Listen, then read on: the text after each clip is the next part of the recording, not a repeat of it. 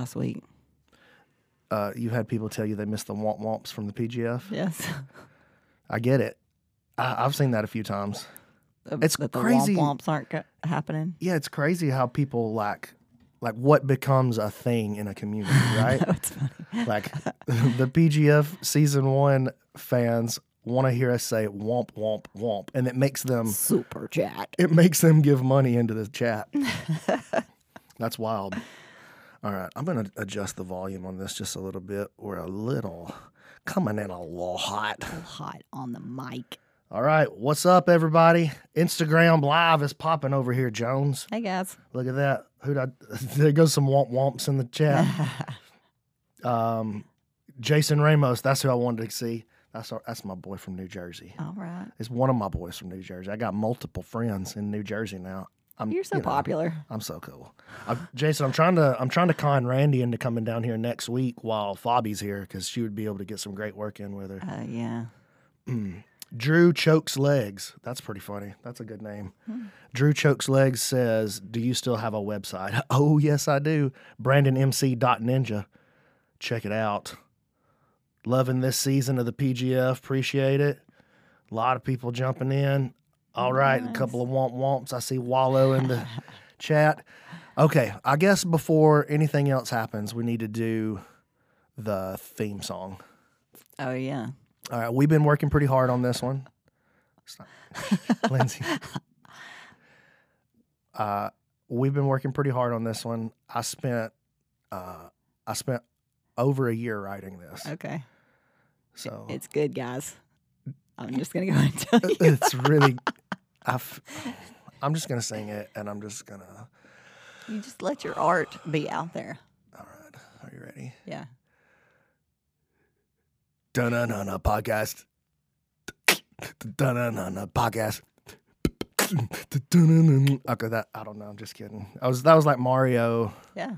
It started being Mario for some reason, but it was the Dungeon Mario, which is the preferable song. So at least I went with that.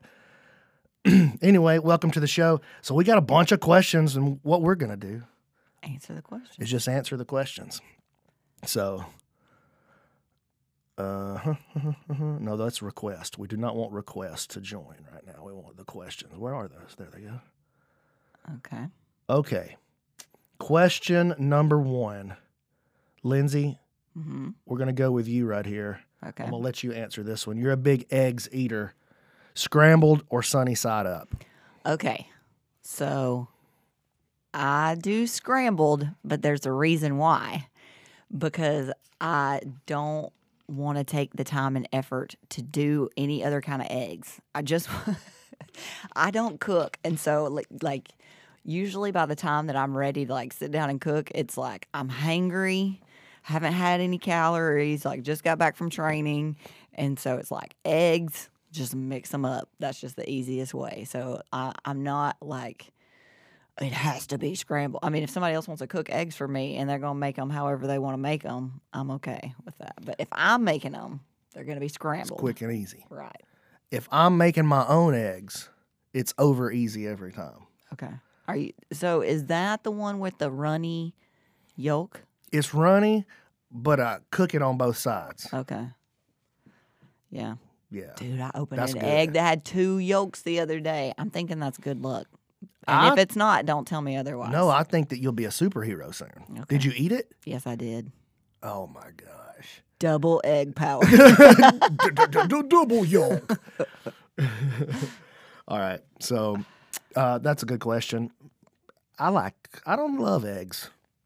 I can only eat eggs like after lunch. If I eat eggs and that's the first thing on my stomach, it feels weird. This is a real question. Okay. All right. So this is Open Matt Yogi. I don't know if you know that guy or not. That's Kirk. Oh, okay. Yeah, you know him. I know him. All right. How do each of you handle the stresses of living and working together? Love y'all. Okay. All right. You get to go first. I don't really think there's a whole lot of stress about it. Brandon and I are best friends, so like, Wait, he's what? really cool to hang out with. We're best friends. So I don't know. Like our our personality types really mesh with each other. What's that book that we read that was Rocket Fuel? Rocket Fuel. Yeah, so it's talking about how like there's an integrator and what was the innovator? I don't remember what word he uses, Innovator. but it's like dreamer, like Okay. the big idea Yeah. and dream, live in the clouds. I live in the clouds. My head's in the clouds. I'm useless on land. Like I can't do anything. Yeah. But she doesn't live in the clouds. She lives in the dirt. She's down here getting her hands dirty, and like she likes to work. And Yeah. I like to have a great idea Dream. and then let it go, and then have another big idea. Like I don't know. I'm just like hopping from cloud to cloud. But that Yeah. when we understand each other, like when we try to take the time to understand one another, I really feel like that's a great way to be. Right. And that's like our parenting styles too are really complementary like that too. Like Brandon's the hugger and the like, let's talk this out. Like, what brought you to this conclusion, you know, and having discussions with the children. And I'm like, give me that PlayStation. You're never going to see it again, you know? And so The children refer to you as a dragon. How does that make you feel? I like it. Keller was describing you the other day as I like to picture Mom as a giant dragon circling a village and breathing fire down onto the people. That's what he said. I'm kind of like Khaleesi. We're like almost the same person. No. I'm an actual dragon. I'm Khaleesi. You're the dragon. I'm riding the dragon and burning down the villages.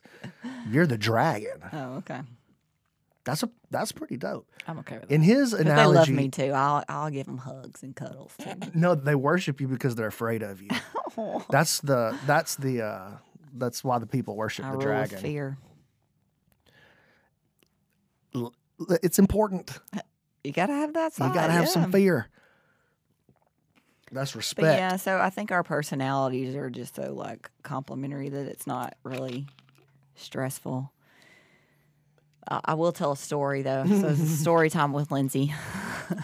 I don't know. So- it already. So at the very beginning of our marriage, we got married when we were 20 years old, people, okay?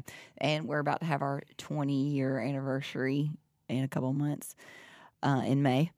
So I can't even remember why I was mad at you, but I got mad and I hid all of Brandon's underwear.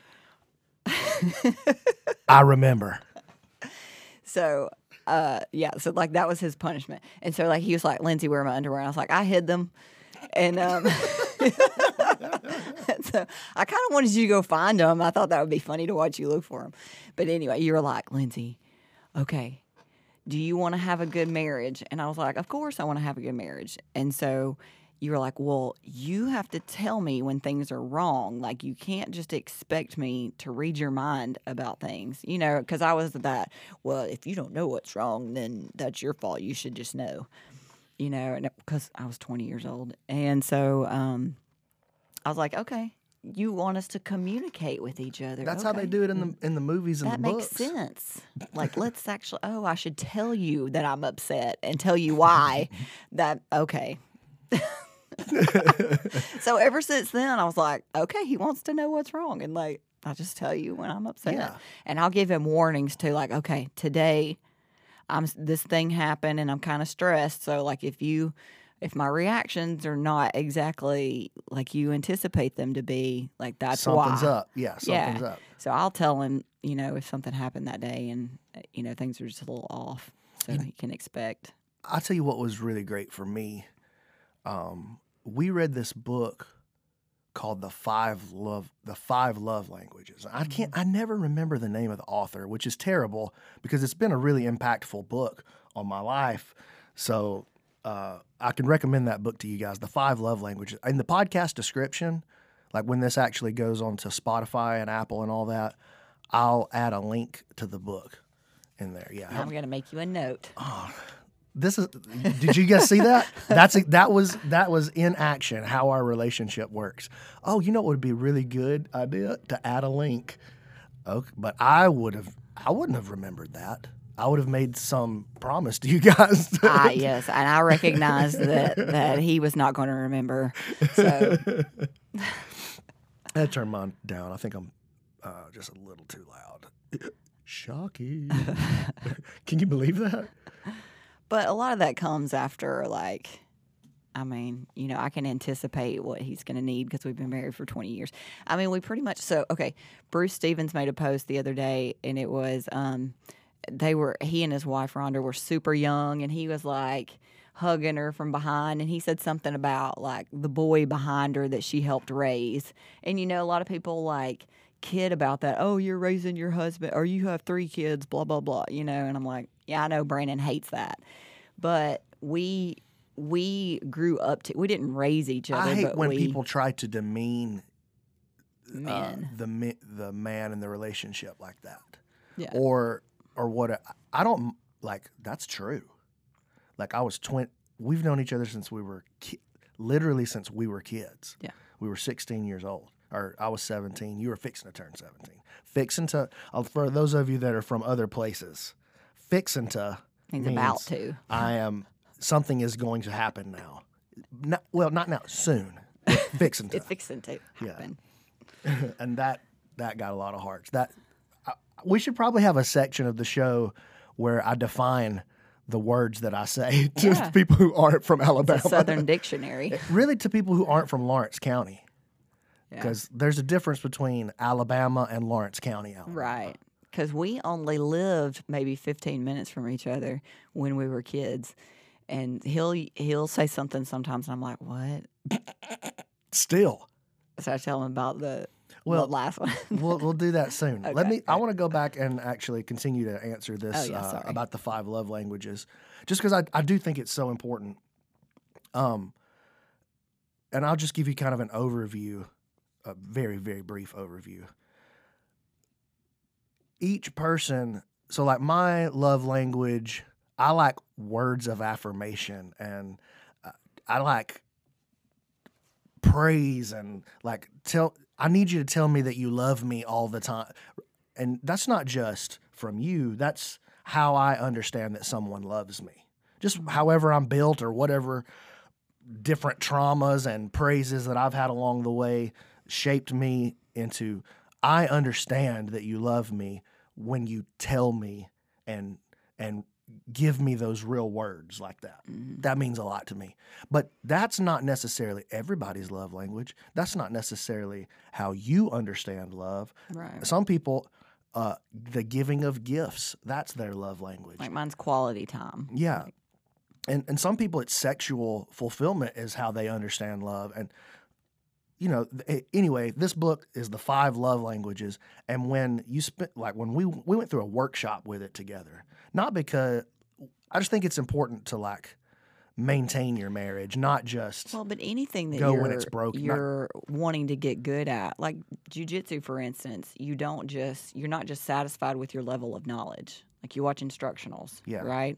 So same thing with your marriage. Like you're not satisfied with your status quo. Like I want to be better at this.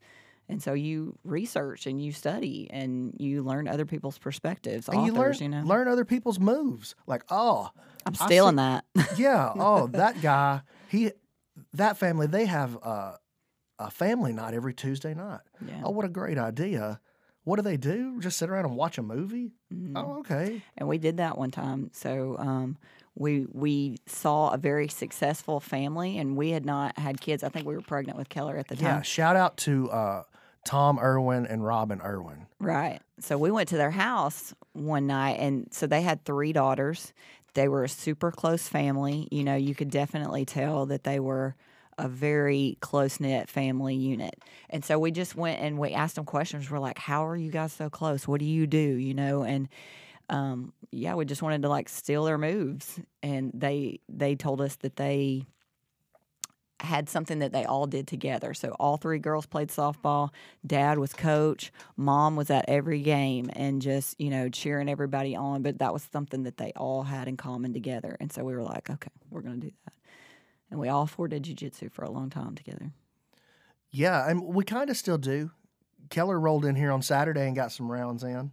Yeah. So, our son is about to be 16, and Keller, and he doesn't love jiu-jitsu, but he loves us. Right. And so he'll come and he'll spend some time because I tell him, it's important to me that you stay connected to what the family does. You don't have to be a black belt. I don't care if you're a black. You don't have to be a purple belt. You kind of need to be a blue belt. You kind of need to get a blue belt. But you don't have to be a world champion. You don't have to be good. But this is what our family does. Mm-hmm. And that will resonate with him. Even if it's the same thing as, hey, we're all going to go, hey, we have picnics every Saturday. Well, we have open mat every Saturday. Yeah. He can slide in there for that. And I appreciate that, of course. Yeah. So, yeah. And you guys are playing chess together and stuff now, maybe? Yeah, we're playing a lot of chess together now, a lot. I'm not doing that good. I'm not doing good with the chess. How does that make you feel? Kind of bad just because it's losing to my son. Yeah. But also not that bad because I've put very little time into getting good at chess over the years. And so I know he's actually interested in it, and I can see him setting me up, and there's nothing I can do about it. Yeah. It feels like he probably feels rolling with me. Oh. What an amateur. Yeah. Keller can't even see these setups coming, dude, and I'm just giggling. I'm throwing this little kid around. He's doing that to me in chess right now. Mm. I did beat him the very first game, and I thought about it for a split second going, I'm never going to play him again. He didn't put enough respect on my name in the first game, and I hadn't got close to him since. He beat my tail every game since then. Yeah. So, yeah. You can kiss my butt, Keller. If you ever listen to this, I know you won't. Probably why would I want to hear him more? I have to listen to my parents all the time anyway. Yeah. Why would I do it extra? So yeah, anyway, that was a great question. And, part of that question actually was, how do you guys work together too? We live together, we train together, we work together, and then we actively try to spend time with each other. Not talking about work. Yeah, beyond that too. What's the secret to that? Because I think that's probably more of our problem is that we could talk about work 24/7. Yeah, and honestly, that's a struggle for me because I like the work that I do. I know you do too, but you know how I am, dude. I'll get fired up and I'll just go until the energy runs out and I crash. Yeah. And so I can talk about the things that I'm excited about, and I can do the things that I'm excited about like that all day, every day. Yeah. And Lindsay, well, I don't want to speak for you to these fine folks here, but she likes to have dead time, it's over. Yeah. Separate. Once I hit the couch in the evenings, that's couch time, and I don't want to move from the couch. Dude, and God help us if that robe goes on and you try to talk to her, settle down. Robe in addition to couch time, that's over. Yeah, that's what access to Lindsay denied. all access denied. So anyway, but I think it's important to treat it the same way. What works in one situation, in a relationship, interpersonal relationship, that works in all situations. Being a good communicator, that's not just important in your marriage. That's not just important if we have business together. It's important if we're friends. It's important if we're a student and a teacher, parent to child, brother to sister. Communicating with someone is crucial. How can I understand how to be better at being your friend or being your coworker, or being your husband if we don't have open lines of communication, what is actually going on, not the communication that I want you to receive, but the real, what's actually happening inside of me? Because there's no way you could know how I feel. There's no way you could know. And also, we trust each other 100%. So whenever Brandon has something that he wants to do, or I have something that I want to do apart from us being together, we're go, have fun, and go to Cancun, do your commentary for CJJ, and buy me a T-shirt. Yeah, and when you're ready to read a book, I gotta back off and let you read. Right. I'm still not that great at that. I'm getting better though. But I mean, like I have dragon years. boat, and you know, like I'll go to the gym and lift, and you know, so I have my things that I do. And another thing, just from how do you do husband and wife and run a business together every day, having really clear and defined roles, I think, is really important. And the better that we get it from a business perspective, at least, having the better that we get at defining our roles and letting the other person do their thing, the more effective our business becomes, and the happier that we get, I find, in the actual business. So, like, that back to that rocket fuel book. Once you write rocket fuel right there, that's another recommendation I'll make to you guys that have a business of any sort, even if it's a business that's not with your significant other necessarily. It's just any business needs these two roles. Relationship, yeah. Anyway, yeah, so enough about that. I don't get, maybe not enough about that. It is the Brandon and Lindsay Have a Podcast now. It's not the hey, ask me your questions podcast. You know what I mean? We can talk about whatever we want. That's right, son. I'm in charge. Drew Chokes Legs said, how long did it take till your wife started training with you? Oh, foolish mortal. I'm the one that signed us up. Yeah. People, I don't know. Well, do you think that it would have ever happened if I'd left it up to you to find the school that we were going to train at? Because again, Brandon has the good ideas. So even back then, it was like, we should train MMA. That was his idea. And I go, all right, let's make it happen. So, I mean, that's been our roles for a really long time. Yeah, I don't know. Maybe. I was into the idea, so maybe. We'll never know. Yeah, we'll never know. It's funny, though, like, I'm loud and outspoken, and I'm the one that's got, like, all the internet presence or whatever. And so people kind of assume, like, oh, it's just because it's normal in the community. It's normal. The husband is the one, if there's a husband and wife and they're both black belts, how did you get your wife into that? Like, bro, Lindsay is the pioneer around here. Like, Brandon, you're a good black belt. Lindsay's been my number one training partner since day one. Like, if I'm good, she's good. Trust me. And in the beginning, she was way better than me for the first couple of years. Wouldn't you agree with that? For the first couple of years, you were significantly better than me. You started figuring out like the intangibles, like the angles and leverage and that kind of stuff. Like I could get the techniques. You show me step 1, 2, 3, I got it. But Brandon started diving in deep and getting the philosophies and like I said, the intangibles. So. Yeah, once he figured that stuff out, his game started escalating pretty quickly. Yeah, I had to learn how to learn it. Mm-hmm. I'm not a step-by-step kind of dude. And even though in the beginning, I think we all probably, when we're adding a new skill, we probably all need the steps. Yeah. Right? But systems, step-by-step processes, those things, I don't even think in those ways, to be honest with you. Like, it's hard for me to organize anything because of that. But if you'll give me a little time with anything, I don't want to say easy, but I enjoy the process of digging out the first principles. Like, why is this the case? Not necessarily what is the case.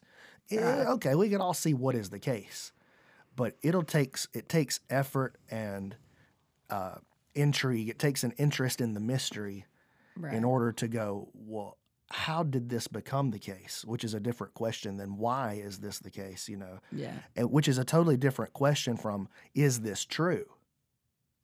And once you find out that a thing is true, now you can drag it across the board and apply it to everything. Right. And so I enjoy finding out those things that are true.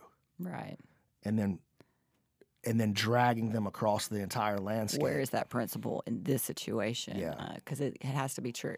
If it's true here, it's always true. That's right. That's what makes it true. Right. It's true in this situation. If I find out it's true over here, and then all the way on the opposite side of that truth, that one principle still holds true on this opposite scenario. Now it's true. Now it's just true forever. And so if I run into a new scenario, I may not know anything about what's going on, but I know that this one part will be true. Yeah. So I enjoy that kind of, whether it's with a guitar or with Facebook ads or jujitsu. But when it's time to write the Facebook ad, I get paralyzed. I can't do it. I don't know what's wrong with me. It's so funny. Yeah. But once it's started, you're okay. So like, if I'll start writing the copy, then you can go finish it. Yeah, it's the act of starting is hard for me. Whatever personal resource that for some reason that costs me a tremendous amount of like personal resource. Mm-hmm. But once the ball is rolling, I feel like I could just run over anything. So yeah, I'm a weird dude. Yeah. All right, that wasn't the question. All right, let's get back in. That was a good one. That was a good one. Okay. Now let's go to all right, just tell me when you hit a question that you want to play Me? with. Yeah. I can't even see that far. I'll away. read them to you. Best marriage and parenting advice. We kind of touched on that a little bit. Kinda. Most difficult injury you've ever had to recover from. We can talk about that. All right, let's talk about just injuries in general. So shout out to John.Washa on Instagram. This is his question. Most difficult injury you've ever had to recover from. You can go first, Lindsay. I just had it, actually. So I just turned 40 in September, and it seems like my body just started disintegrating at my birthday. And do you think that that's because you're so very, very old now? Yes. Yes. And I've been training for 14 years. So But mostly, though, if you had to pin it on just one real thing. old. Probably. Old? Yeah, old. So anyway, I have like this injury in my front deltoid that had been bothering me for a little while, and so like I'll constantly injure it. My neck is crap too, like just being choked over the years and cranked and all that stuff. So we were working on, I think it was the Kimura trap. So anyway, like I gotten caught in a Kimura trap. Somebody was about to take my back and they like extended my arm away from my body and it felt like my shoulder went with it. So, like I felt a burn go down the back of my shoulder, like inside my scapula. And then these 3 fingers went numb. So I was thinking there was some kind of like nerve damage. And so I would, at the very beginning of the injury, I would just tuck my arm inside my rash guard and just roll with one arm. And I did that for a few weeks. And it started getting better. And then I rolled with somebody who was a little bit heavier than me and really aggravated it. And so I was like, I can't. I woke up in the middle of the night just in so much pain. And I was just having to like rock back and forth and just waiting for it to go away. And I was like, I don't ever want to be in this amount of pain again. So I took some time off and, you know. Wait. How much time off? Oh, gosh, it was only like. Yeah, see, that's an important part like of the story. 2 weeks probably. And, well, we went to Mexico, so I had to take time off. He was doing a CJJ, so I went with him. And so I was kind of forced to take some time off. But, yeah, I mean, it was only like 2 weeks. And then I started drilling on, like, Bob. And then I would just have people sit, and I would practice my passing, my step passing and stuff. And, yeah, I don't know. I feel differently when I'm not training.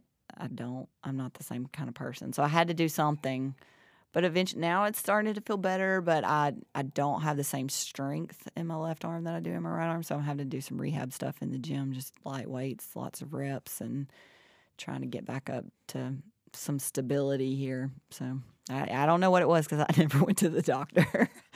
So I don't see this. She's been getting on to me for years. Oh, why don't you just go see the doctor? Why don't you just take some time off? You need some time off. Y'all see it.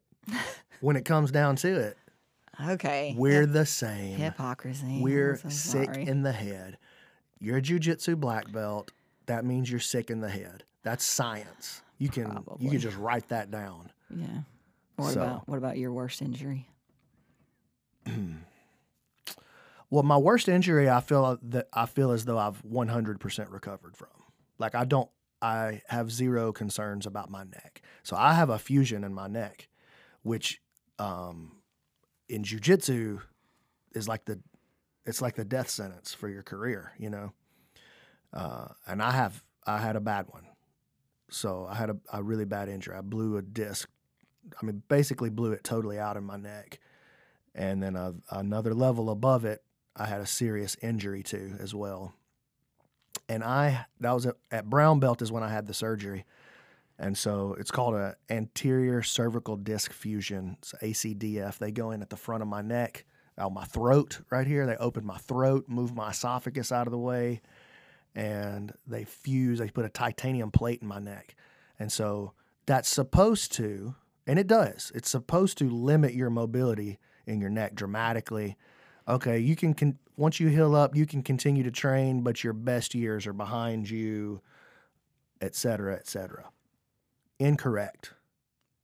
My best years are now, if I'm being honest. Like I can do things with my neck now that I never could do. No, I when I started definitely see a jiu-jitsu. difference in, especially your posture, because you're like, no, nobody's ever grabbed my head again. So I mean, your posture is so strong and straight.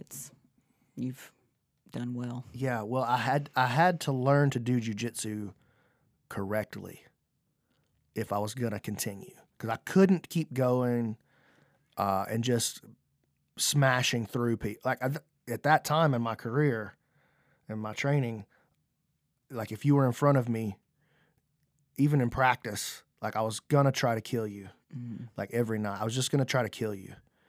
And so when I had the neck surgery, I couldn't do that anymore, because that involves a lot of like surviving bad positions sometimes, because you are so aggressive. So anyway, I had to learn to use my body in the correct way, mechanical efficiency, and lining up my first principles, like what makes a person's posture strong. You know, like discovering what posture even is. Yeah. And then looking at it from all these different perspectives. Like when we think of posture, we think of, oh, your head goes on, you sit up. But perfect posture exists in every position. And so I had to learn to keep good posture throughout every little micro adjustment in the game. And then, but now I've also learned to invert with those same principles. And so I can play upside down and never feel pressure on. And in fact, not just can, but how much of my game, like my open guard upside game, down. Mm-hmm. it's like I'm upside down all the time. I probably play inverted looks like I'm on my neck. I'm never on my neck. Right. I'm on my shoulders. And being forced to do it the right way. Like, no, if you do it the wrong way, you're injured Mm-hmm. or you're out until you settle down. Or you can do it the right way, and nobody does it the right way. So when you learn to do it the right way, you'll be a demigod on the mat. Yeah. And You can keep training. You'll be even better than you were. And you don't get hurt anymore. So like, even though I'm 40 and I'm beat up and I'm paying for a lot of the things I did in the past to my body, but I never get hurt anymore. And I win as much, maybe not more than ever, but as much as, and I'm not rolling for blood anymore either. Right. So my approach to the game has really changed a lot, and that's been the best thing that I've done for my injury prevention and maintenance, I guess. But the injury that I have that still bothers me the most is definitely my knee. My knee still bothers me. Yeah. Oh, and I also had stem cells done in my neck, and that's what pushed it back over it was the ACDF plus a couple of years later stem cells. And that fixed the neck up. The stem cells, if I'm being honest, didn't help the knee that much.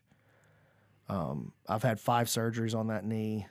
I think that's 4. I've had a bunch of surgeries on that knee, and I've had stem cells and PRP in the knee, the knee's probably never gonna recover. It's been blown out. I blew it all the way out. Like I tore everything in it when I was 16 years old, and it's just never been right since. So yeah. I don't know that stem cells are gonna recreate your knee for you. No, I think eventually I'll have to get a totally new knee. Yeah. And I think at that point I'll probably feel good. He's kind of looking forward to those robot days. I do want to be a cyborg. I mean, it's coming anyway. Let's get in on that. I'm ready. Okay, yeah. I'm with you. You don't even have. What are you talking about? So my neck, my shoulder, it's feeling better, but it's my knees both have arthritis in them. But I did decide. So, well, I decided. I had to sit down and go, all right, how much longer do I want to do jiu-jitsu? Okay, I want it to be for as long as possible. All right, well, maybe you can't do 10 and 12 rounds every time you train. Let's kick it back to maybe 5. But I did 8 yesterday, so, All right, let's go on to the into the comments. You want to do a controversial one? This would be controversial for Alabama. Okay. This one's from Renee Souza. He says, jiu-jitsu and cannabis, thoughts, comments, concerns. Okay. I think that jiu-jitsu and cannabis are tied pretty closely, if I'm being honest, like culturally. All the I shouldn't say all of anyone. I'm painting with a very, very broad brush here. Mm-hmm. All the Brazilians brought it in. Of course, Americans do it all over the place. It's legal in half the country, and it's definitely legal in places where jiu-jitsu is super popular. I'll tell you my personal, and so my personal opinion, I'm not applying this to anybody else. It's just the way that I feel.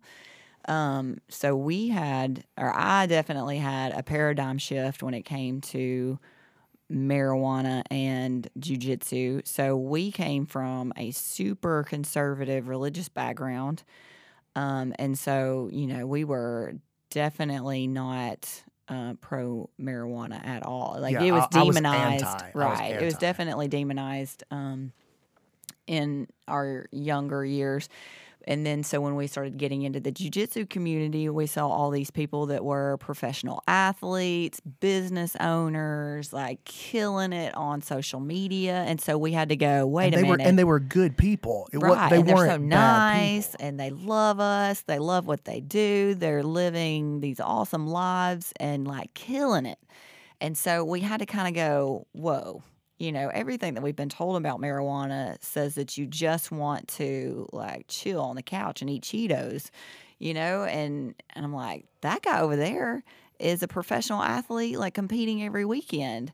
How does that, so we had to figure out and he's not a loser. Right. He's driven towards excellence and he wakes up and crushes it every day. Right. Yeah. So for me, the first step for me was that I had to learn that morality and cannabis use were not intrinsically linked. Yeah. It didn't make you a good or bad person that you did this particular activity. And as I learned, initially I started to learn about the health benefits of it. Yeah. From a pain management standpoint, that's why a lot of people use that instead of opioids. Or even ibuprofen. Or ibuprofen.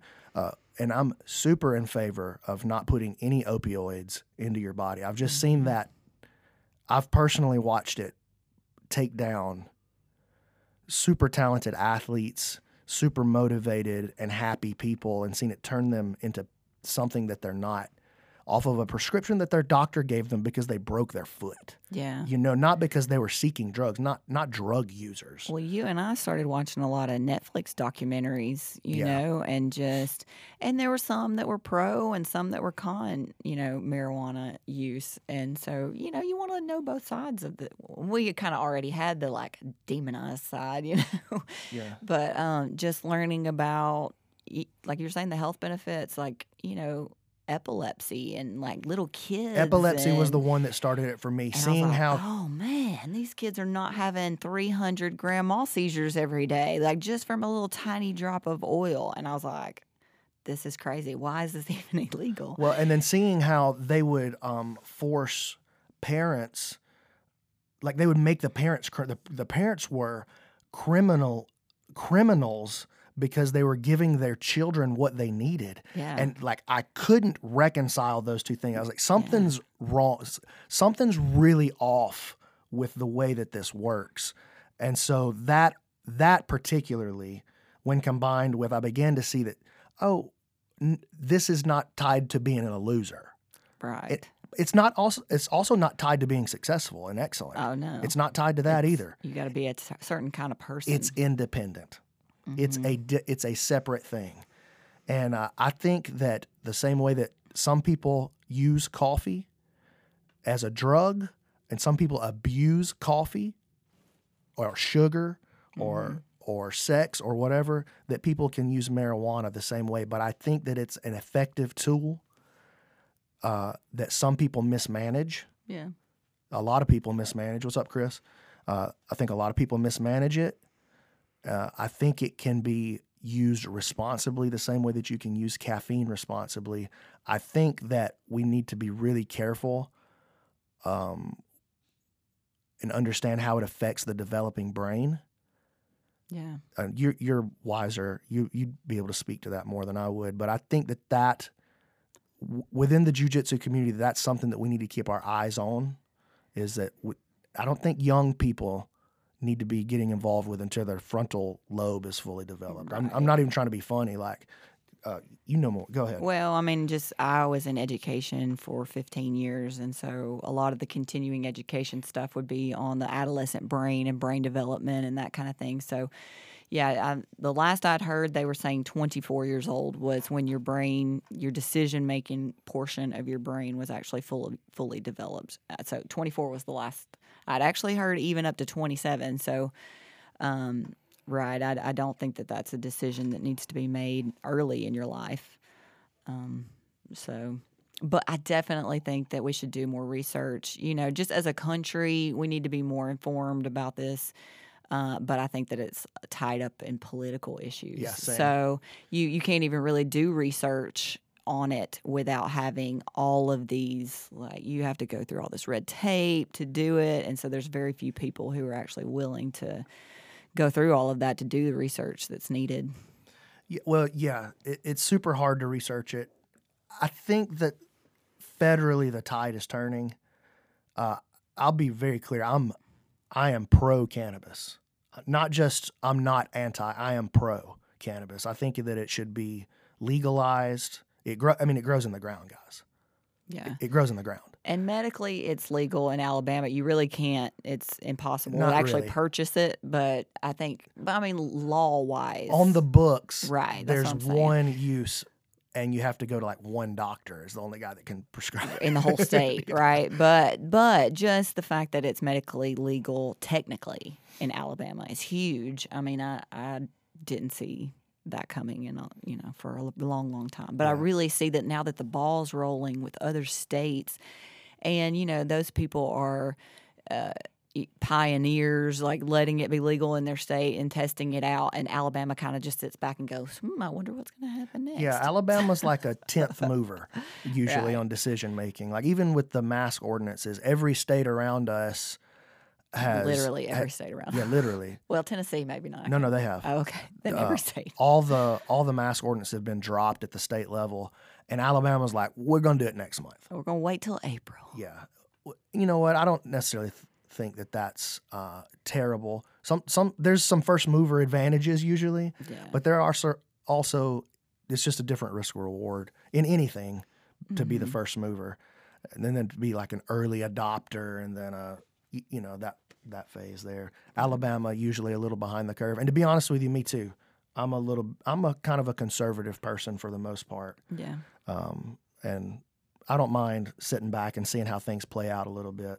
So I appreciate the pioneers and the trailblazers in the cannabis field And I am sitting back here and watching it all play out. Yeah, but I definitely think that it's coming. I mean, like, I think that it's going to be federally legal soon. Yeah, and I hope that I do hope actually that it's regulated a bit.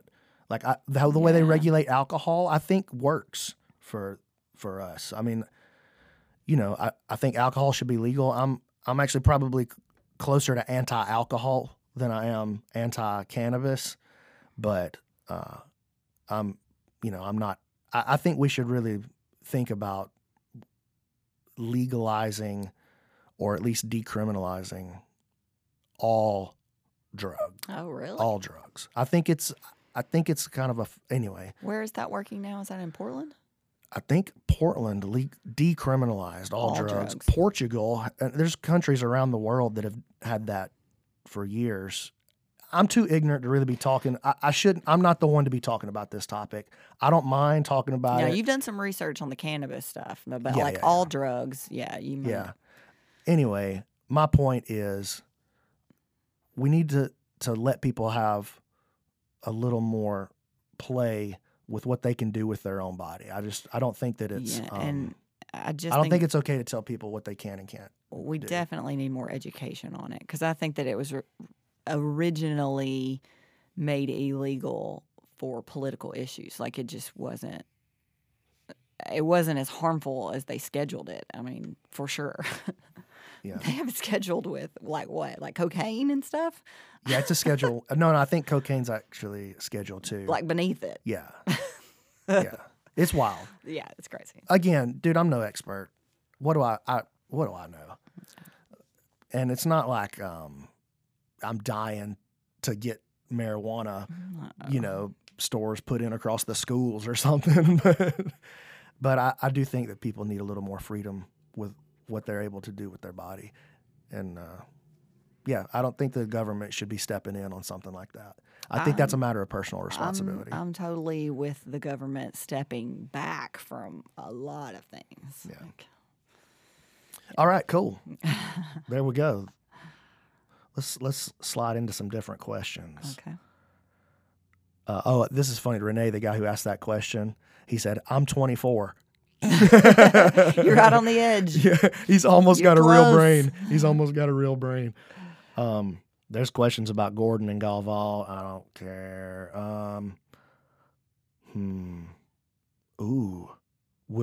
Here you go. Okay. Will Bryce Mitchell ever be the UFC champion? Hard to say. I think he's got a lot of potential in that regard. Of all the UFC guys that I've rolled with, and it's a lot. I've rolled with a bunch of dudes that are in the UFC at this point. Pedro Munoz, Bryce Mitchell's good at jiu-jitsu, man. Yeah. Really good at jiu-jitsu. I remember you coming home and just being like, he's good. He's really good. It would be really hard for me to praise him enough. Right. About how impressed I was with his grab. He felt like so controlling on the top position. Mm-hmm. Like, he just has a little funnel that he puts you into, and then you're left to make one of two or three really bad decisions. Mm-hmm. And he's got answers for all and if three. he's allowed to hit you too, they're really bad. All of them are. You can't stay here because I'm going to hit you. Mm-hmm. If you move here, I'm going to take your back. If you move here, I'm going to arm triangle you. So what about his stand-up? Dude, he's got good stand-up, but I'm super unqualified to talk about people's stand-up. Super unqualified. So can he be the champion? I think he's got the work ethic. I think he's got the talent. I think he has the coaching. I think he's got the star power. Okay. And I think he's at the right age and time in his career Make a run for to it. start putting together. Could he be the champion one day?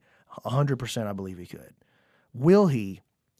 Dude, there's so many factors that go into that, but I think he's got everything lined up. Is he ranked right now? I don't think so. I don't think he's ranked just yet. I mean, he's new to the game. He's got some work to do in front of him. He's got a long road to the title. Yeah. But could he travel that road? Yeah, I think he could. I'll tell you something else.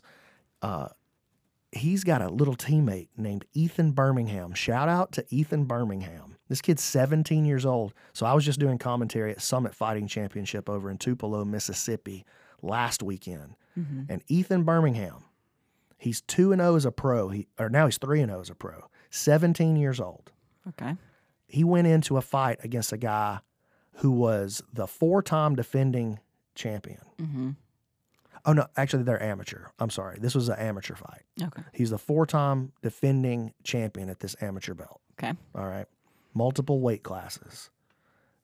The guy's good. Wrestled in college. Very good striker. Good grappler. And Ethan pulled guard or got to the bottom in every round and dominated the fight from his back. Dominated it. Mm-hmm. I'm telling you, that kid's guard is as good as I've ever seen in amateur MMA. And way better than most guards that I see at the highest pro level. 17 years old. Nice. So shout out to that kid. Whatever they're doing over there in the Bryce Mitchell country on their jiu-jitsu, it's working. They need to keep doing that. He did get his camo shorts, didn't he? Oh, he got the camo shorts. Okay. And now Reebok's out of there, Venom's in. You know he's going to get some camo, dude. Let's go back to the questions here. Becca Stack. This is for you, Lindsay.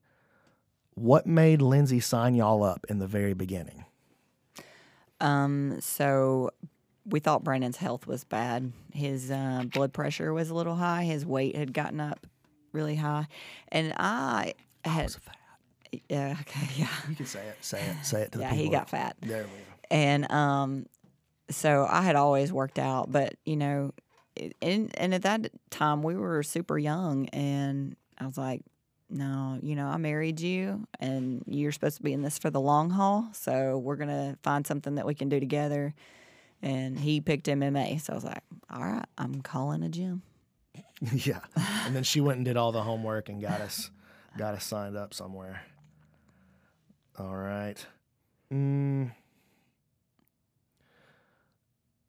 Oh, this is we touched on this. This is have you ever trained with a herniated disc? If so, what did you do differently? Yeah, definitely. So rewind this thing and listen to it, and I'll give you some thoughts on that.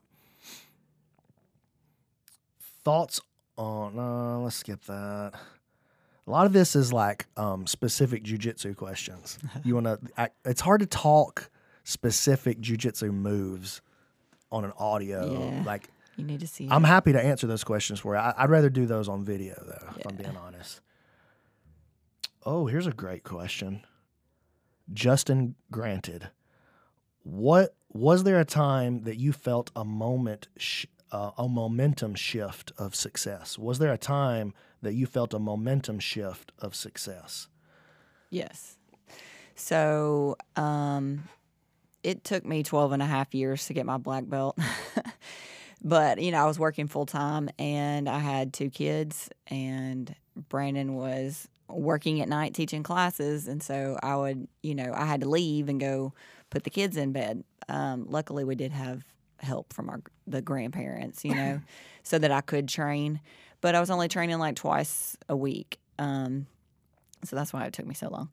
But at Purple, well, okay, like even back to like blue belt, I would just train and just, you know, put my head down and train, and Brandon would come and he would say, you know, if you just do a few more rounds at night, you could probably get a blue belt. And I was like, what? Like, I just never even, I don't know. Like, I was just training, and it didn't even like really make sense that I was like, you think I'm ready for a blue belt? This is crazy. And so, you know, I would do it, and then the same thing would happen. And so when it was getting close to time for Purple, he was like, all right, I want you to, I think it was learn the warm-ups, like learn all the warm-ups. He gave me a task to do. Like, well, okay, it's getting close, Lindsay. I think you could probably be Purple. I was like, what? Purple? Are you kidding? You know, and because like I said, I was just training at the time, and, you know, didn't really have jiu-jitsu goals. It was just like, it was a good workout. I was getting self-defense, that kind of thing. But so at brown belt, Brandon was like, okay, you have no aggression. Like, you need to start submitting people and, you know, find your aggression and that kind of thing. And so it was that was a shift to me. I was just trying to survive, and every once in a while I'd find an opening in a submission, but now I started having to like hunt for submissions. So definitely a brown belt. I had to find that killing stroke, and so I Ooh, was that sounded vicious. right. So I had to change up my mindset, change up my game, start putting pressure, find my aggression. And so, yeah, it was completely different from any of my other training. And I had a goal. I was like, I'm going to be a black belt. Like I can feel it with the edge of my fingers, And so, yeah, that was definitely my momentum shift. What about a shift in your success as a human or as a business person? Because when I read that question, that's what I went to. Oh. So what do you think of, like, has there ever been a time when you're like, oh, wait, I'm getting it. I'm doing it. Like I'm becoming more of what I wanted to be or something like that? With work. Or just your personal life, or I guess first of all, do you feel like you have success right now? Would be the first question. Yes. Was there a time when you felt the momentum shift and you started to become successful? Is there something that you can point to, or some attitude or something? Okay, so like I said, I was in education for 15 years, and when you first start out in education, you really like teenagers. So to be clear, you taught high school math. Right. I was a high school math teacher. And so at the very beginning, so Brandon used to be a youth minister. And so I worked with teenagers all the time. And I was like, oh, I really enjoy, like this age group, working with these kids. And, but those kids were, for the most part, they enjoyed being where they were. Like they chose to be there. But when you teach high school, they're in this room not of their own volition, and most people you talk to hate math. And so it was, whenever I told people what I did for a living, I was like, why? Why do you do that? Why did you choose math? Or they go, ugh. Yes, they make that noise. And so I had definitely gotten to the point where I was making that noise. So Brandon we had built the gym up to where I could quit my job and start working for the gym, because I was doing some things for the gym, even working full time for the school.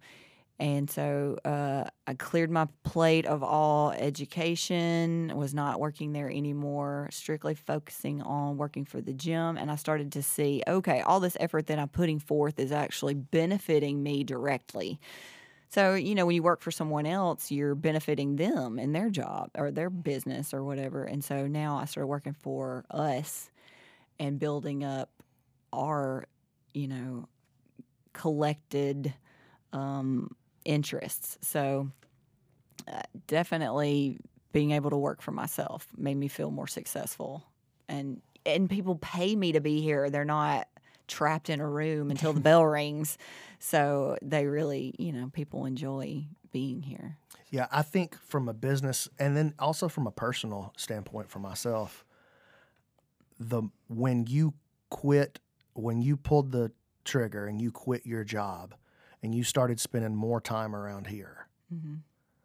That's when things really started blowing up.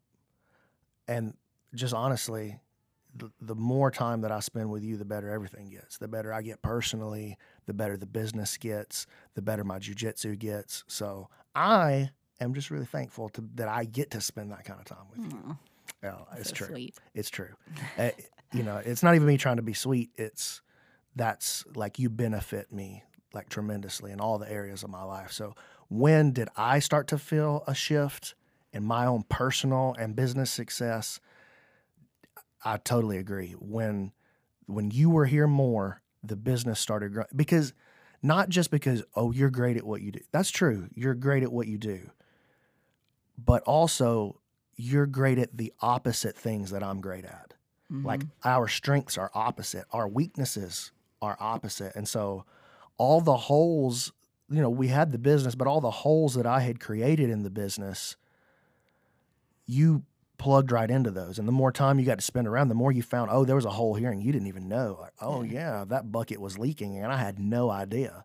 Yeah. And and you didn't have to come in, like the strengths were already strong Right. when you started. So like the things that the culture, the things that I do well, those things were already strong. And so you didn't have to come in and put any real work into your weak parts. You could come in and just focus on what you were good at, which allowed me to focus more on what I was good at. Yeah. And so yeah, just the more time that you've spent around here, the better it's gotten. Teamwork. High five. And back to the marriage question, Brandon's really good about telling me stuff like that. Like, so, when you're, and I just actually posted something in our ladies' Facebook Messenger chat the other day. It was like, when you see, I think in the meme, it was like, when you see beauty, you should speak it. So I really started trying to, like, when I see something good or see something cool, like, tell somebody. And that makes your marriage work better too. Like, oh, like your partner did something awesome, like praise them, tell them. And that ties into that love language thing that we were talking about earlier too. Like some people need those words, because you may appreciate them, but they don't know that you appreciate them. So Brandon's really good about that. Let me know I'm appreciated. All right. So I'm going to scroll. We got a ton of questions, so it's going to take me a little while to get through them. Here we go. I think this is Josh Kaysen. Okay. What's up, Oh, I didn't Josh? get to roll with him last night. He's the most impossible to wrist lock person in the whole world. When I roll with You Josh, always go for wrist locks. when I roll with Josh, the only thing I care about is trying to get him in a wrist lock. Oh, is he the one that has the super Dude, bendy wrist? They'll bend. His knuckles will touch his forearm, and you won't even feel tension in it. It's not that he's not tapping. It's I can't make it feel tight enough to everything else. It's weird. Everything else, you just, he's a white belt, just whack, tap him, whatever Right. you want. But I can't. I am a good wrist locker, and I cannot wrist lock him. And Josh, before I get to your question, I just want you to know. I want you to look me in my eyeballs right now. I'm a wrist lock you. Coming. And your sacrifices are going to reap horror for other people. That's what it's going to He's get. going to figure it out. Because I'm going to figure it out. And if I could get you with them, I know I can get anybody. What's his question? I can't remember. Oh, thank God it's on the screen. See, y'all see that? That's how I live my life. What did you do before jiu-jitsu as far as work and hobbies go? Oh my gosh. What? How long do y'all have? What is that? Okay, we'll start with number one. He worked at a go-kart track. Was that no, that wasn't even your first job. What? We don't have to go back to when I was a KFC? teenager. KFC to go-kart track. Yeah. And then he fell in love with youth ministry. So that's what his first degree. That's what is I in. always wanted to do. Right. Just as a teenager, I benefited so much. And I still, honestly, like I had a moment, it was yesterday or the day before, where 2 nights ago. the love and the education and the attention that I received as a teenager from the folks at that church, at Moulton Church of Christ, where that benefited me directly just a couple of days ago. Yeah. And so, and I was able to recognize that even as a teenager that, oh, this is really, there's some things about growing up in a conservative church that I've had to unpack and deal with as an adult for sure. Definitely. I'm not trying to sell you guys a product here, but I've benefited so much as a grown man also From some things. from many of those Yeah. things. And even though I was younger and I didn't recognize a lot of it at the time, I did recognize, oh, this is really, really good for me. And that's what I wanted to do. Right. Like 16, I was like, oh, I already know what I'm going to do. So you were a youth minister for several years. Yeah. And then quit that to go into music? Was that the order? Yeah, sort of. So I had started my first thing that I was really, really passionate about. Like, I guess besides, like, as a kid, I loved basketball like that. But the first thing that I was really, like, obsessed over was learning to play music, learning to play instruments. Yeah. So he was in a band and they were traveling Yeah, and playing venues. yeah. And then so that lasted for a Making little while. albums on iTunes. What's Yeah, up? that lasted for a little while. And then you had like little jobs, like you would sell credit card swipers Yeah. or advertisements for those sports calendars. You did that for a little while. And then chicken restaurant. We owned a fried chicken restaurant. Yeah. That didn't go so well. Dark times. And then it was the school. So lots of different things. Yeah. Hobbies though, music has really been the only thing outside. Like I loved basketball, and then I started playing music and I started playing less basketball, and music became the thing that I just was all my free time I would try to learn about music or learn a Being new on lick stage. yeah, or anything that was related to music, even like the music business, all kinds of stuff. That's how I actually got started learning about marketing and stuff. How I got interested in marketing was, and internet marketing was MySpace. Yeah. I started learning about internet marketing with MySpace. But you would do it all. You would write your own music. You would perform it. You even had like an 8-track recorder, Yep, I and you started would building a little record your recording own studio. music. So yeah, a lot of different. And then as I got into jujitsu, whatever, just like music replaced basketball, whatever itch basketball was actually scratching for me, it turned out it wasn't the exercise itch or the winning itch. It wasn't any of those. It wasn't even strategy. Yeah, it wasn't even getting good at basketball, apparently. Because whatever basketball did for me, music scratched that itch even better. And I began to drift over and eventually just obsess totally with that. But then as I got into jujitsu, whatever itch music had been scratching, jujitsu scratched it even better. And so, yeah, I don't think it's necessary for me. I don't know. It's when I find something that has mysteries that intrigue me. Like I want to discover those mysteries.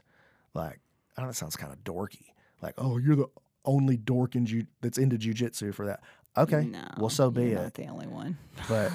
But that's the part of jujitsu that excites me. I really couldn't care at this point. I couldn't care less about if I tap you or not, or if you tap me. I don't care.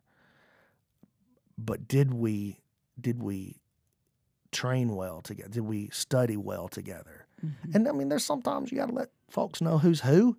I'm into that too. That's an important part of it. Yeah. But for me, it just, I don't know. I'm just obsessed with it. And it's worse.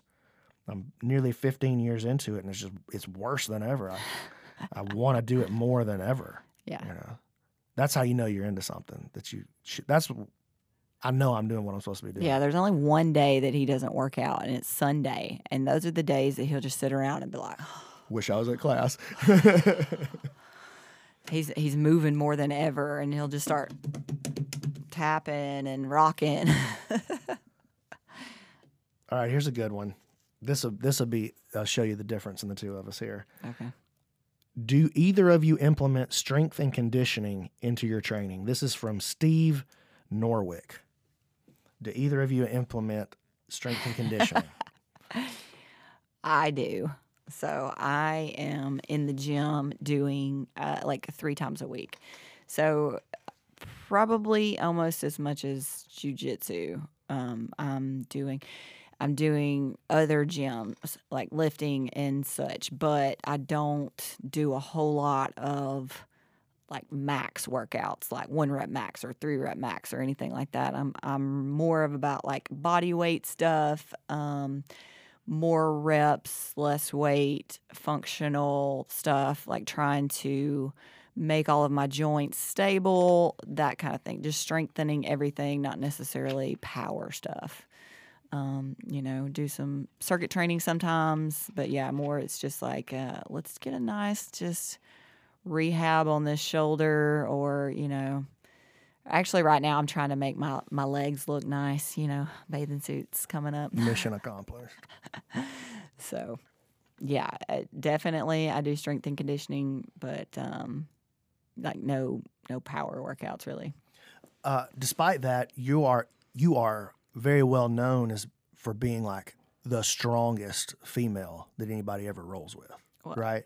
Well, thank you, but like But you I hear, roll you with- definitely hear that all the Yeah, time. I Like, do. holy God, That you're I'm so strong. strong. Even Yeah. from the guys my size Mm-hmm. will grab, like when Elijah Carlton was here Mm-hmm. rolling, and you rolled with Elijah, and y'all got done rolling, and I was sitting on the side, and he rolled over to the side, and he goes, "Dude, she's so strong and so good," and like it was coming from a real place. Like I couldn't believe how strong she was when she put her hands on me.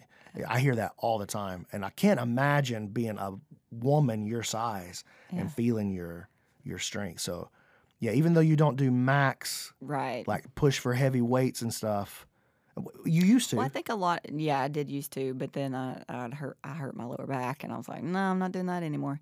But I think a lot of it too is, finding proper grips and using your frames and that kind of stuff too. So, and a lot of that, knowing how to place your weight in the correct spot makes you feel Technique is stronger than right. strong. Yeah. I say that all the time. So, And that'll be a great segue into I don't work out at all.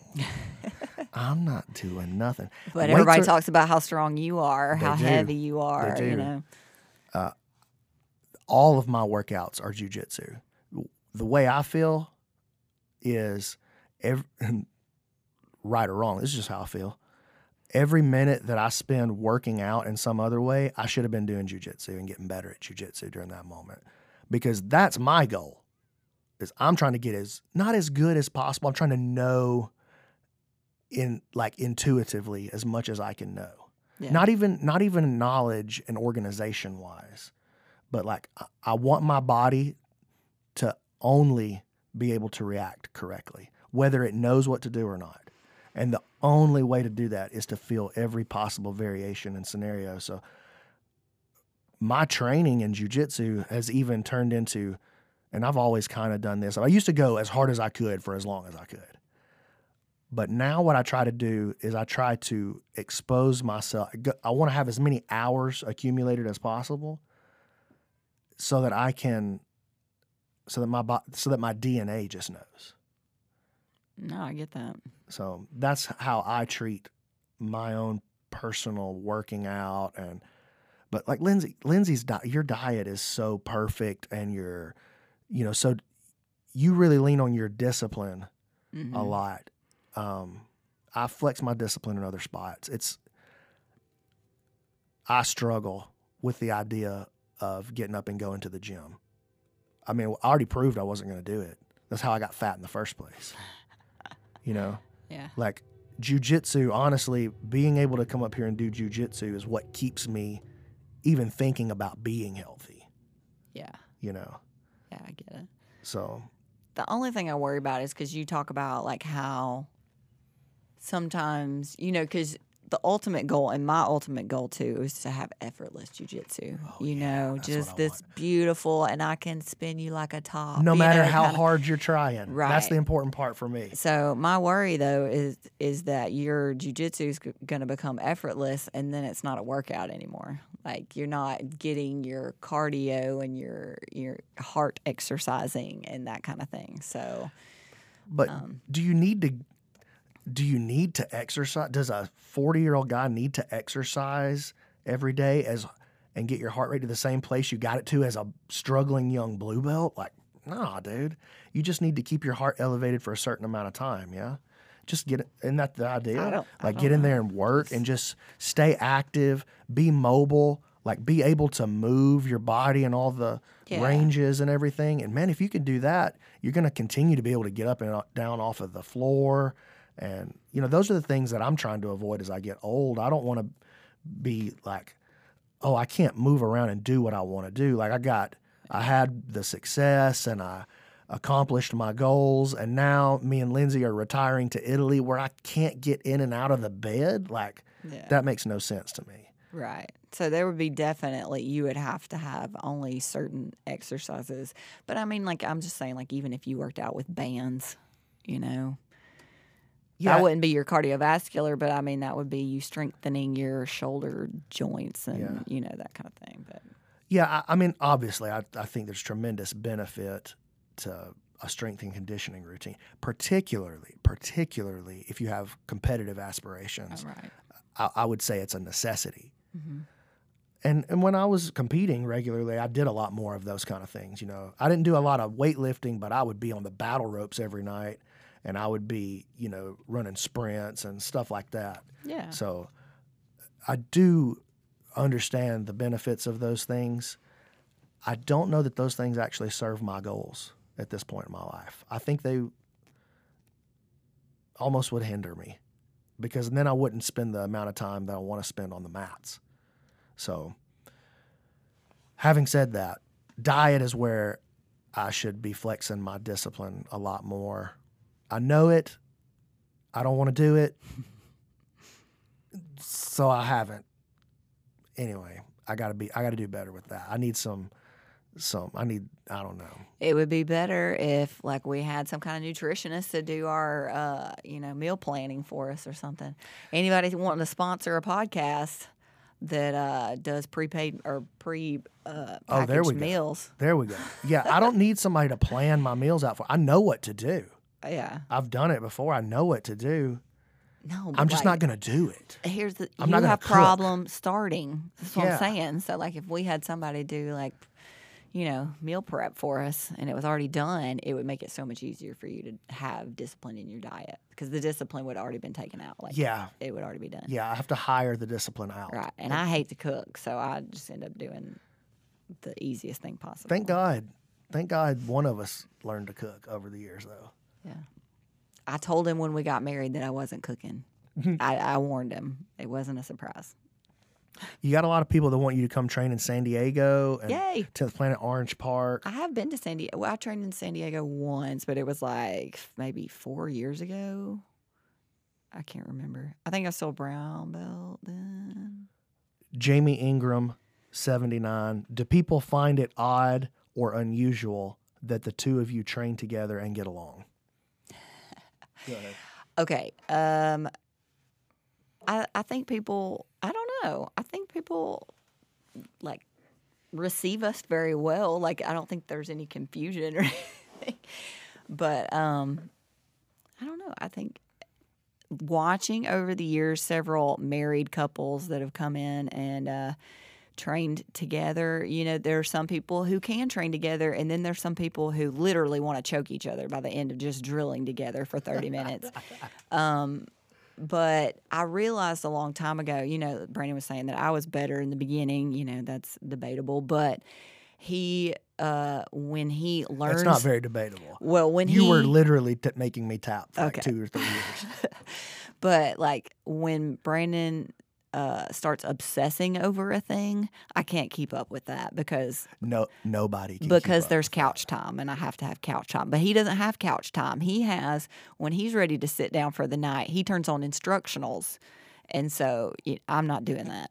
I'm a crazy person. Yes. Yes. So I can't keep up. So I recognized a long time ago, and it was kind of hard for me, but Brandon is better at jiu-jitsu. He's been obsessing a lot longer. He's competed more. He teaches more. He's got more mat hours. So it shouldn't be hard for me to go, I have some things that I can learn from Brandon, And that is hard. I think that is hard for married couples to I go think so too. to be the student That's or a be real- the learner in the relationship. But I think Brandon is really good about, he would relinquish that control to me as well. If there was Definitely. something that, he felt like that he could learn from me, like organization wise and stuff. He's like, Lindsay, please take care of this, And so we recognize, like you said, we have clearly defined roles. So I recognized that, okay, he's my coach. And now that is by no means to say that I've never given a snappy response when he's corrected my technique, because that definitely happens. Well, and I've had to learn not to come by and correct your technique that much. Like you're good enough, you know how to work it out. Yeah. And so there's only time that I really like There's when, something glaring maybe. is if I come by and I go, all right, I gotta say I have to say something right here, which is that's kind of rare. right. But the you and SCAF particularly, I kind of just let y'all do whatever you want during the drilling. Y'all, like yesterday, for instance, we're running a real particular path. Yeah. y'all were drilling. Y'all wasn't doing what we were doing. No, because of And so- the shoulder right. thing that you were having. Like, I got really crappy shoulders. He does too. He's had shoulder surgery on one of his shoulders. So we kind of went we started in the same position, but we would kind of end in something different. So that we were protecting our shoulders. And and I walk by, and if that's a group of blue belts, I'm going, listen, stop doing what you're doing and do what I told you to do. But as I walk by you, and like y'all are experienced enough, and everybody's got different learning styles. And as a coach, I try to like really I want to give you as much rope as possible because I want you to enjoy being here. Because I know if you come and pick up one thing and just enjoy the process, that you'll come again tomorrow. Right. Because that's how I think that's how everybody works, you know? So yeah, I've had to learn also, don't come by and just fix stuff because like for the sake of showing her that you know that thing that she doesn't know. I think with us, it's a lot of like, we kind of recognize those things before, you know what I'm saying? Like the intention we've been married behind 20 years. Right. Yeah. Well, it's a testament to your humility, really, honestly, that no, I don't mind sitting back and letting even someone that maybe I'm relinquishing a bit of power in the roles right here. And you don't mind that. And I think that that's because you know that when the time comes for me to relinquish some sort of quote unquote power, I don't want to use. Yeah, I don't know what you mean. Yeah. You're right. But when the time comes that maybe the leadership perhaps. Yeah. But you've always been. But people perceive it as power right. roles. I guess is what I'm trying to say. Like, it's easy to feel like if this person is the leader, then they have a position over me. But that's not intrinsically true. No. Like a leadership role is really a servant's role. Right. You know, when it's done well. Yeah, like sure. The role of the samurai is the servant of the emperor, right? And if in this case, if the emperor is jujitsu, or let's all get good at jujitsu together, or we're all accomplishing a tribal task here, then you have to serve that task, not serve your own power as the leader. Right. And I think that it was easier for me because just the way that we initially set up our relationship and our marriage, it was definitely that we were teammates. It wasn't one person was more important or that one person was more, you know, like it never was that way. And so we were always just teammates. And so I was like, oh, you've gotten really obsessed with this thing. Like, teach me all the things that you know now. And so, you know, just like we do with our jiu-jitsu teammates, it's like, oh, you've been really studying this one thing that you really enjoy. Show me all the good stuff. Yeah, let you go do the research and development. That sounds, you enjoy the research and development? Go. I'll take the results. I'll just read the paper at the end. Yeah. You know? So it was easier because, like I said, we were walking side by side, you know, and so it was like, oh, cool. Just show me all the cool things. And one of us didn't start before the other one. Yeah. I think that's a really important part of the story here, too, so is that we were new together. Right. I think that is like a reason why women, you know, because a lot of men are like, how can I get my spouse to start? And, you know, I have a hard time answering that question because I'm like, I don't know. You're like, I got my spouse to start. Right. Well, I mean, but I don't know because like I was interested. It wasn't, I didn't have to drag somebody into it or that wasn't interested, you know. But starting something and you're both on the same level, you know, we're both at zero. We're going to learn it together. And I just enjoy being around you. I do too. You know, so it's easy for me to want the interaction to go well. Like, I want you to be here. Yeah. And if I'm being a turd, it's not easy for you to want to come back. You'd have to find a reason to come back. Right. You know, that's dumb. Right. That's a dumb way to be. So just defer. My general advice to people in any scenario is let the other person win.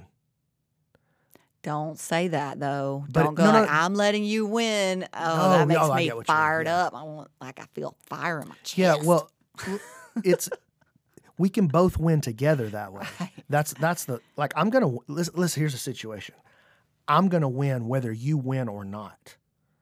Like not you necessarily, but yeah, you or the kids or the student or an opponent or maybe not an opponent in a competitive like jujitsu sense, but like in a business sense, a competitor. Okay. Like, Yeah, like, business listen, you're selling jujitsu in this town. Here's the situation.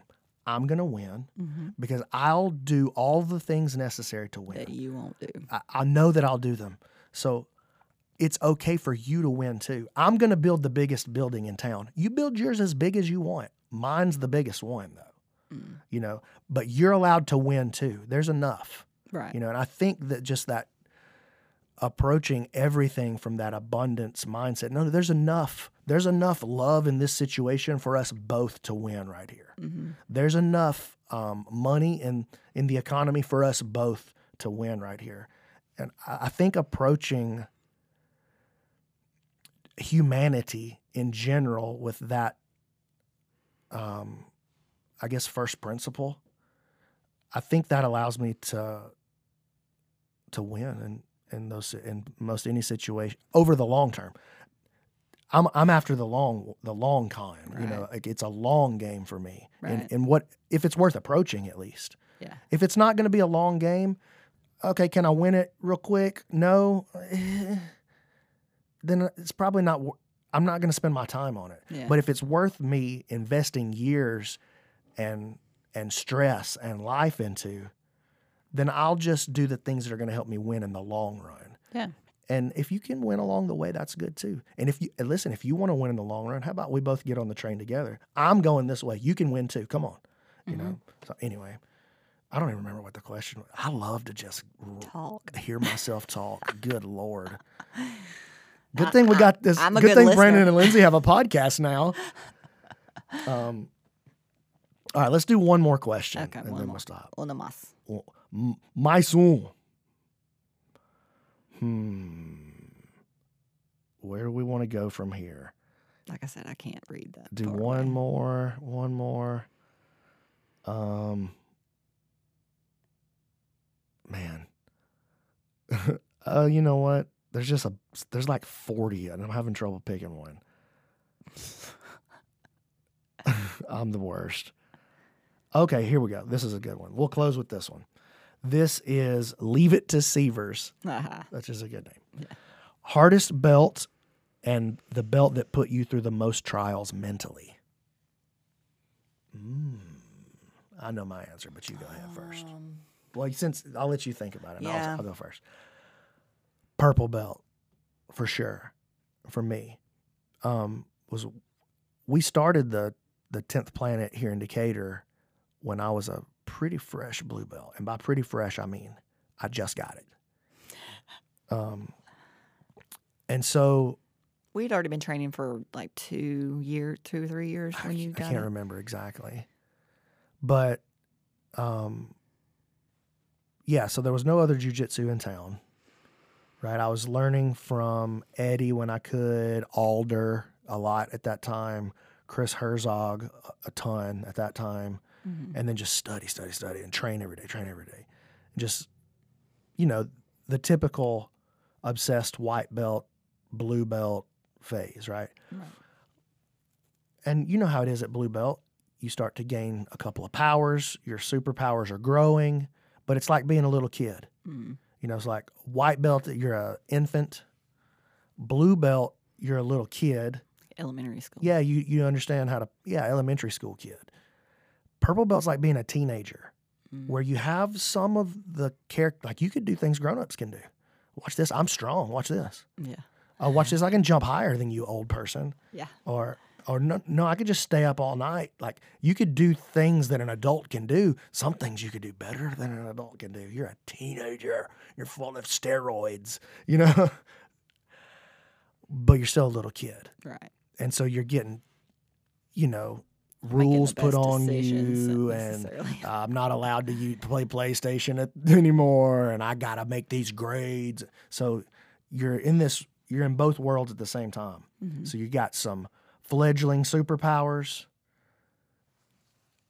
So I went through all of those things that we all go through as a blue belt and purple belt, like all those natural pressures that come with growing in a thing. Mm-hmm. But I also had the added pressure of I was representing 10th Planet, and I was representing my students, and I still was having to prove, just like any purple belt, I'm having to prove to myself these things that I don't know about myself yet. Like I'm tough, I'm a winner, I know how to go compete. Yeah. It's all those And things at you this always point, you were the only 10th Planet in the Southeast? in the whole Southeast, yeah. And so I'm having all those normal things, but also with the added pressure that mostly was created for myself, but still real. Mm-hmm. Of no, I'm representing something larger than myself also, and so that created this. And I see it happen to almost everybody at Purple Belt. Like the ego was of course there, but it hyperinflated the ego where I had to like flex more than I should have had to flex at Purple Belt. Mm-hmm. And so that would stretch into my jujitsu, obviously my physical jujitsu, but it stretched into some of my personal interactions as well. And I didn't always handle coaching in the best way at that time, or setting up others, mostly because honestly, I just didn't know. Yeah. Just a purple belt. What do I know? You're Right. at purple belt. You're not. Listen, dude. I hate to break it to you. You still suck at purple belt. You're still just a teenager. You know. So anyway, I had a lot of things that I had to prove to myself still that I needed to know. Like, no, Brandon, you aren't a quitter. Mm-hmm. Because if you stop before black belt, you're a quitter. Yeah. Right. It doesn't mean you're a bad person, but you did quit. Yeah. Okay. So, well, I still got to learn that. But I'm still leading you.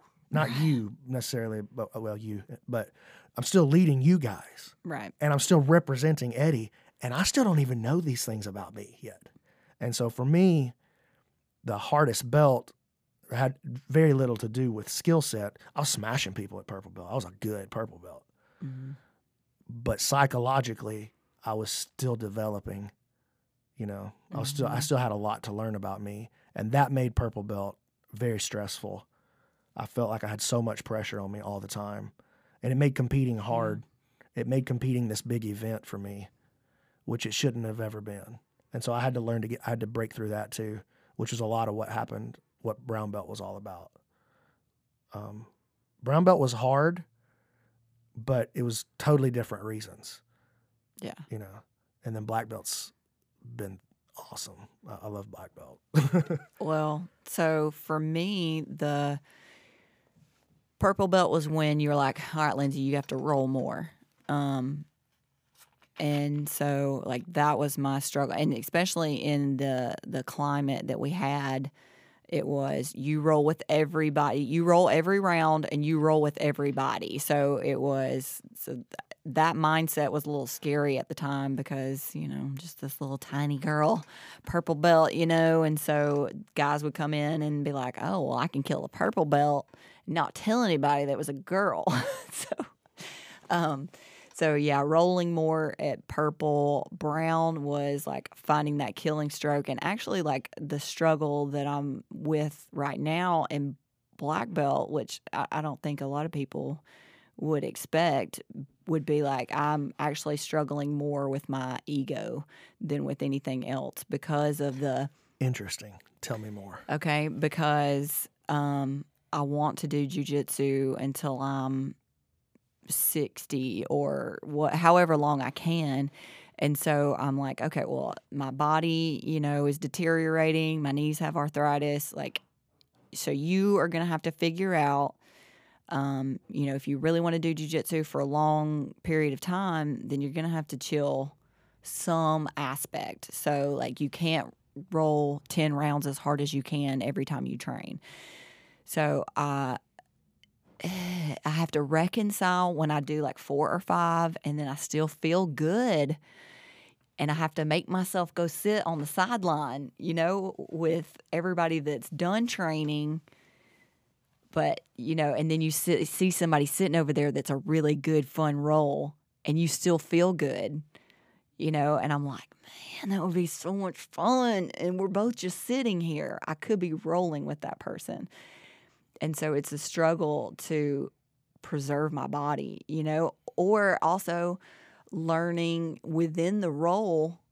Maybe I'm reaching too much, or I'm pushing too much, or I'm using too much strength. Is that going to be sustainable for my goal set? So I'm having to, yes, I know I can push this person off me and I can get out of this situation, but is this, the game that I want to have for 20 more years? Yeah, I can do it today. Right. Can I do it 5 years from now?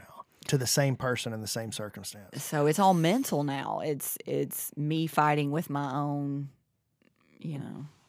with my own brain, my own thoughts. Yeah, at Black Belt, what I find, in the role that I have at Black Belt at least, is that I want to develop a jiu-jitsu that I can give to you, and that will benefit you. It's not my job to make you tough. Like you're either going to get tough or you're not. And if you don't, then you're not going to make it, right? But it's not my job to beat you until you're tough enough to take a beating, right? My job is to give you this knowledge set and to give you an atmosphere in which the beatings don't hurt anymore. Does that make sense? I have to create a culture in which you crave those beatings, or you're not coming back tomorrow. Yeah, because you get beat up for a long time. You never stop getting beat up. Like that doesn't stop. Oh man, when I'm a black belt, I'll no.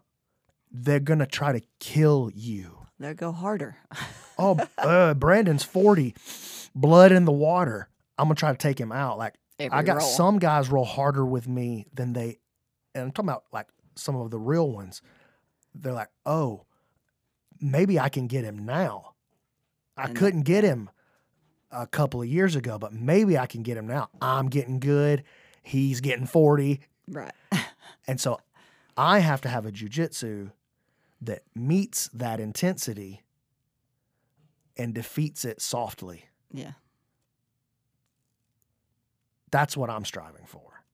And I feel that the training methods that I've developed for myself, particularly for my own self, and for my schedule and for my goal set, that I'm accomplishing that. Yeah. And I think I'm getting better and better. But implementing that, how many times did you lose?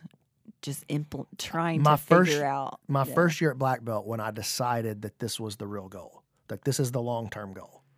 Now, I reached Black Belt. That was the goal, right? Mm. Oh, my God, I made it. And I walked around for a while lost. Like, well. What's next? I did it. Yeah. Now what am I supposed to do? I did that too. And so when I decided, no, I'm not going to just be a Black Belt. And I kind of always knew that. Going to be an awesome Black Belt. I'm going to be the Black Belt. Yeah. I'm going to be the one to go, and I'm going to be your jiu-jitsu Buddha eventually. Not at 40. I got 20 years of learning still in front of me. Mm-hmm. But that's where I'm going, right? And so because of that, I have to do things differently on the mat. And I want to be able to give you a jiu-jitsu that you can use and implement, and that not just will make you a more effective with your self-defense or be able to tap people or win competitions, but whatever it is that you seek to do, I want to give you a jiu-jitsu that enhances that. Mm-hmm. And so that even if you come through my gym for 2, you get to blue belt and then you move on to the next thing in life because it just wasn't what you wanted to do. Whatever you move on to next, I want the things that you learned here to improve that part of your life as well. So, I don't know. Again, I just rant. No, I mean, you talk about like once you know how to learn a thing, then you know how to learn anything. Yeah. So, yeah. I mean, once you see the way broadly, you see it in all things. Yeah. That's it. We're closing with Musashi right there. All right. You have anything you want to tell the people? No, I'm having fun. Next Thursday, yeah. Brandon and Lindsay have a podcast now. Yeah. Now we really do. Because we have two. Because now we really have a podcast. Okay. Because now we really have a podcast. Okay. We're gonna do it every Thursday. That's the plan. If I'm out of town or whatever, We'll then skip it. then we'll dump that one or maybe do it on a different day. But Thursdays at 10. That's when we're going live. Central, 10 Central. Yeah, Central Time. So if you guys have got questions, please feel free to send them out to us. The best way, if you want to get them read, is to do exactly the way you did it today, where, oh man, Brandon Denton commented in. What's up, Denton? Finish this sentence, Tybo and question mark. Tybo. You just get to finish it with whatever word you want. Billy Blanks. That's all I know. Tybo and claymation. I don't know. Yeah. That's Was a it good supposed word. to be? I don't Yeah, know. it was supposed to be silly. What's up, Denton? That dude's one of the most incredible musicians ever. Definitely in North Alabama. He's maybe one of the He's got premier some pretty musicians. cute babies, too. Yeah. They got those chunky cheeks. So anyway, Thursdays 10. Follow on Instagram. Don't forget the PGF. We didn't even talk about the PGF, but Friday 6 Central, right? yes, 7 Central. 7 Central, sorry. You guys are going to be blown away. I promise. And watch McDojo podcast right before that. Yep, 3:30. I think is when that one goes on. All right, we're Get out. into the fantasy league.